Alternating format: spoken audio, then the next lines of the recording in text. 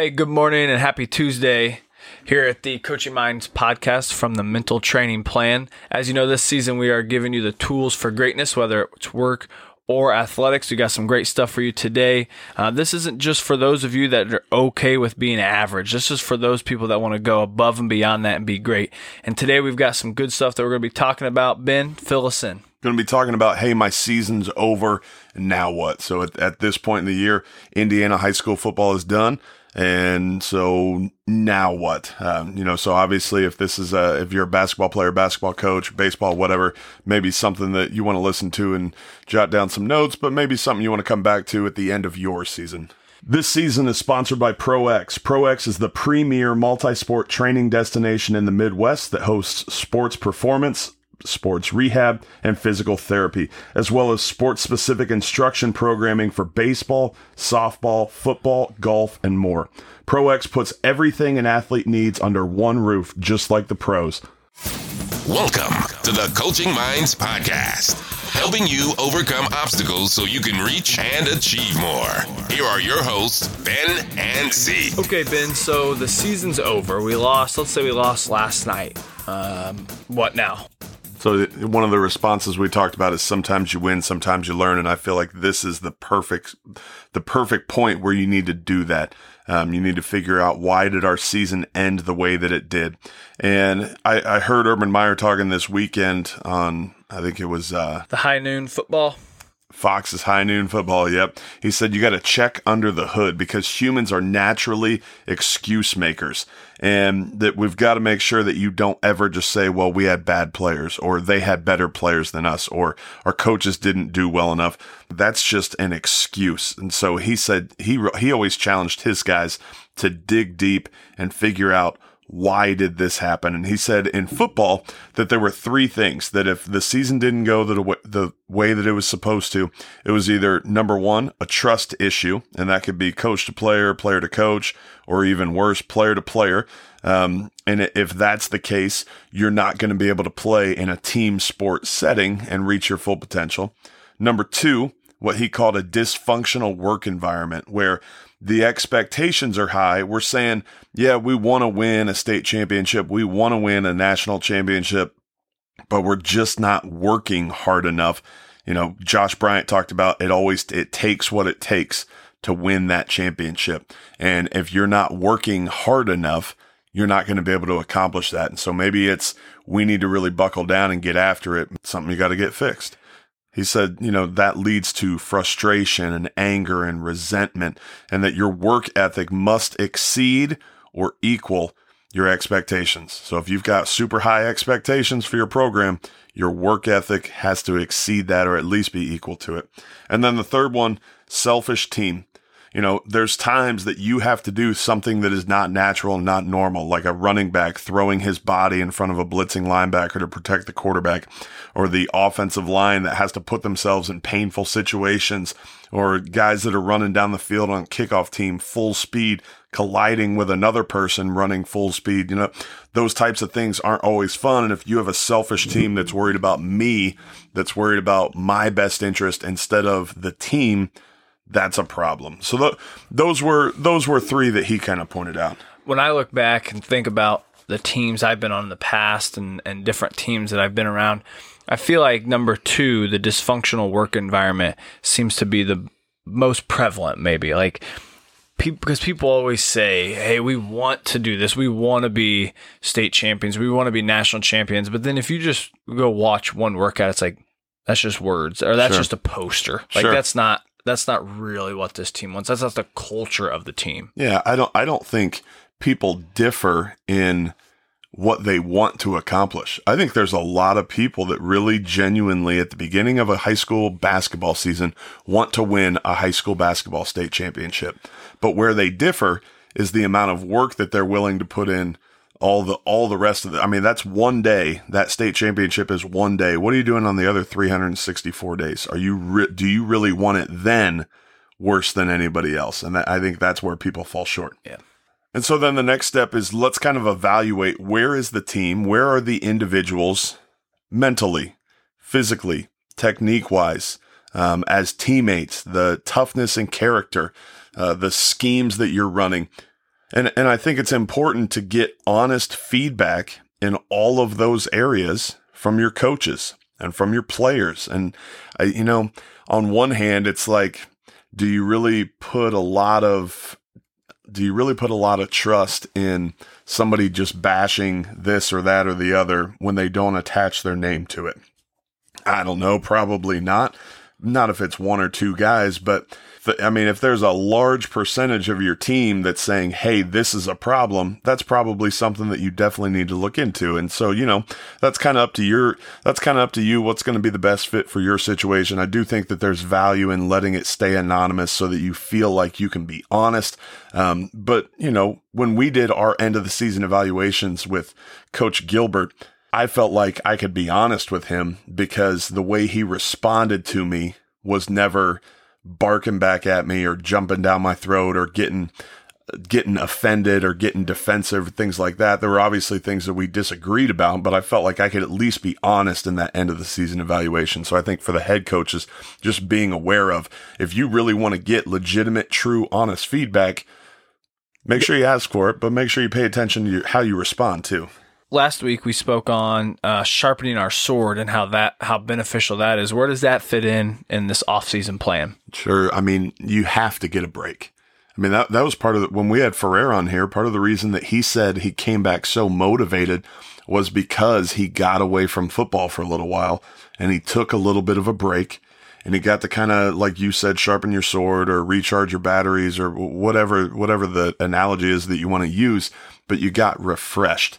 And we know from research on burnout that people that aren't clear on their why and people that don't ever feel like they can get a break have a tendency to burn out faster. And so giving your guys time to get away, giving your guys a little bit of a break, how long is that going to be? I don't know. That's up to you. That's up to your, that's up to your team and your situation and even the level that you coach at. And so I would say maybe even encourage you to, if you have a leadership council or you have captains on your team, maybe get a feel for how much of a break do we want to take? Because, I'll be honest, the way our football season ended at Traders Point with just, COVID lockdown, we're done. Like it just kind of, it left me feeling like, all right, I want to get back to work right now. Yeah, this is a unique year with it. I think about like the NBA, they ended a month ago, and they're going to start back up in December. So that's a smaller window. So maybe those guys' breaks aren't as long, but even if it's just a week to mentally get away and not be around anything basketball, and then rethink about, why do I do what I do? And then that motivation comes back to keep going for the next year. Right. Which is the next step or the next thing we're going to talk about, getting back to what's my purpose? What's my passion? What's my why? Like those deep down roots of this is why I am doing this. This is why this is important. This is why I'm going to commit this amount of time. This is why I'm willing to put in all this hard work and discomfort that's going to come along with it and if you have a clear why and you have that clear purpose in front of you, it's a lot easier to stay motivated. It's a lot easier to hit the grind and say, it's not just I have to wake up at 6 a.m. for workouts. It's, hey, I get another opportunity today to go and reach these goals, to go and be with my teammates, to go and improve the brotherhood, whatever that looks like. All right, next we've got goals. Are talking about goals or thinking about your goals for the following year, is the best time to do this during that break? You're thinking, well, I'm not working out or I'm not, going over drills. Is this a time when I can think through what are my goals for next year? I think that's a great question. And I would say absolutely not. I think if you're saying, hey, I want you to take a break, I want you to get away, I want you to recharge your batteries, but then you're assigning homework to do over that time, I think it does the exact opposite. I think it even causes almost a little bit of resentment. It's like, you said I was going to get to take a break, but now I don't get to take a break and I can't turn my mind off and I can't turn my brain off. And all I'm thinking about is, what am I going to put on this little paper, this little form? So I would say no, absolutely not. Get honest feedback at the end of the season before the break, because that's when it's fresh in your mind. Take a break, get away, take some time off. Don't have anything to do with your sport. And then Get into your why, get into your passion, your purpose, all that. And then once you're you've now been recharged, you now have a clear purpose or a clear why in front of you. Now let's make sure that we're setting those goals the right way. And, we've talked before about SMART goals, and you can just do a quick Google search on SMART goals if you don't know what that is and find out all kinds of information about it. But the research is clear when there's a deadline in front of you and there's a goal that you are working towards, that achievement is higher and progress is higher than people that don't have those clear goals written out in front of them. But to answer your question, I would say do that like once you get back in the weight room or once you get back into your sport after you kind of go through the why. And one of the things that Bill Belichick always talked about was make sure that everyone can achieve their goal. He would never let people write down, my goal is for the team to win a Super Bowl. He was like, well, yeah, no kidding. That's everybody's goal. That's why we're here. But that's not what we're going to focus on. And ultimately, you have no control over that, because you could do everything in your power, but your teammates don't do their job, and the other team prepares a little bit better, and the other team's a little bit more talented, and they're just going to win this year, and there's nothing you can do about it. And so then it's almost like it's out of your control, and it's almost a little discouraging, because it's like, I did everything in my plan and in my power and everything that I had mapped out to achieve this goal, and I came up short. And so he always had his goals broken down into individual performance, individual accountability, individual progress, things like that, because they focused on, if everybody does their job and everybody does it to the best of their ability, then the team as a whole come championship time is going to be better prepared and ahead of all the other teams. What about, like, let's say you've got a third string point guard. I mean, the guy's not going to see the court at all, and the guys in front of him aren't graduating, and that guy says, I'm going to be the starting guard next year. And it's very, very, very far off. As the coach, is it the coach's responsibility to be honest with the kid and say, hey, here's what's ahead of you? Or is it like, well, let's let the kid do it, even though he's probably going to fail? What's that line look like of wanting those kids to dream and stretch them out, but also the reality of those goals? That's a great question. I think that what I told the quarterbacks every year was, I am coaching you to be the starting quarterback next year. And I said that to the incoming senior that had already started as a junior and was like, well, yeah, I know. And I said that to the current freshman that was going to be a sophomore that was like, yeah, but I was like third string this year, and always talked about Ohio State won a national championship with Cardell Jones at quarterback. And so it was my job to have my position group as prepared as possible. So yeah, I want that kid who has no chance of being the starting point guard working as if that is a goal that's in front of me, and that's something that I can achieve, and that's something that I'm going to reach. And not only am I going to be the starting point guard, like, I don't want to just be the best player on my team. I want to be the best player at my position. That's what we're trying to accomplish. But let's go back to the Bill Belichick example. You don't have any control over that. I mean, right? Ultimately, right. If you're a sophomore and you got a senior in front of you who's just bigger than you, stronger than you, better than you, you're not going to play over that person. But that shouldn't necessarily be your goal that you're working towards. Let's kind of break that down.